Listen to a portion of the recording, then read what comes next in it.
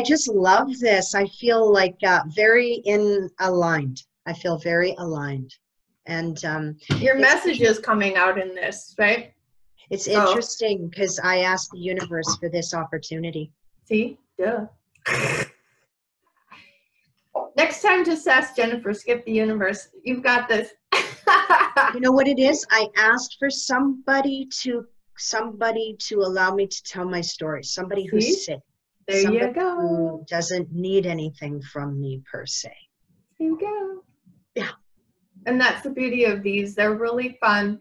They make great joint venture stuff. They're just great. I love them. Mm-hmm. Me too. Give back to my community around here, or, you know, online. Well, and I've just been sharing your stuff with my tribe as well, right? And showing everyone, look at all these interviews she's done, and I'm going to be part of this. Oh, you sweetie.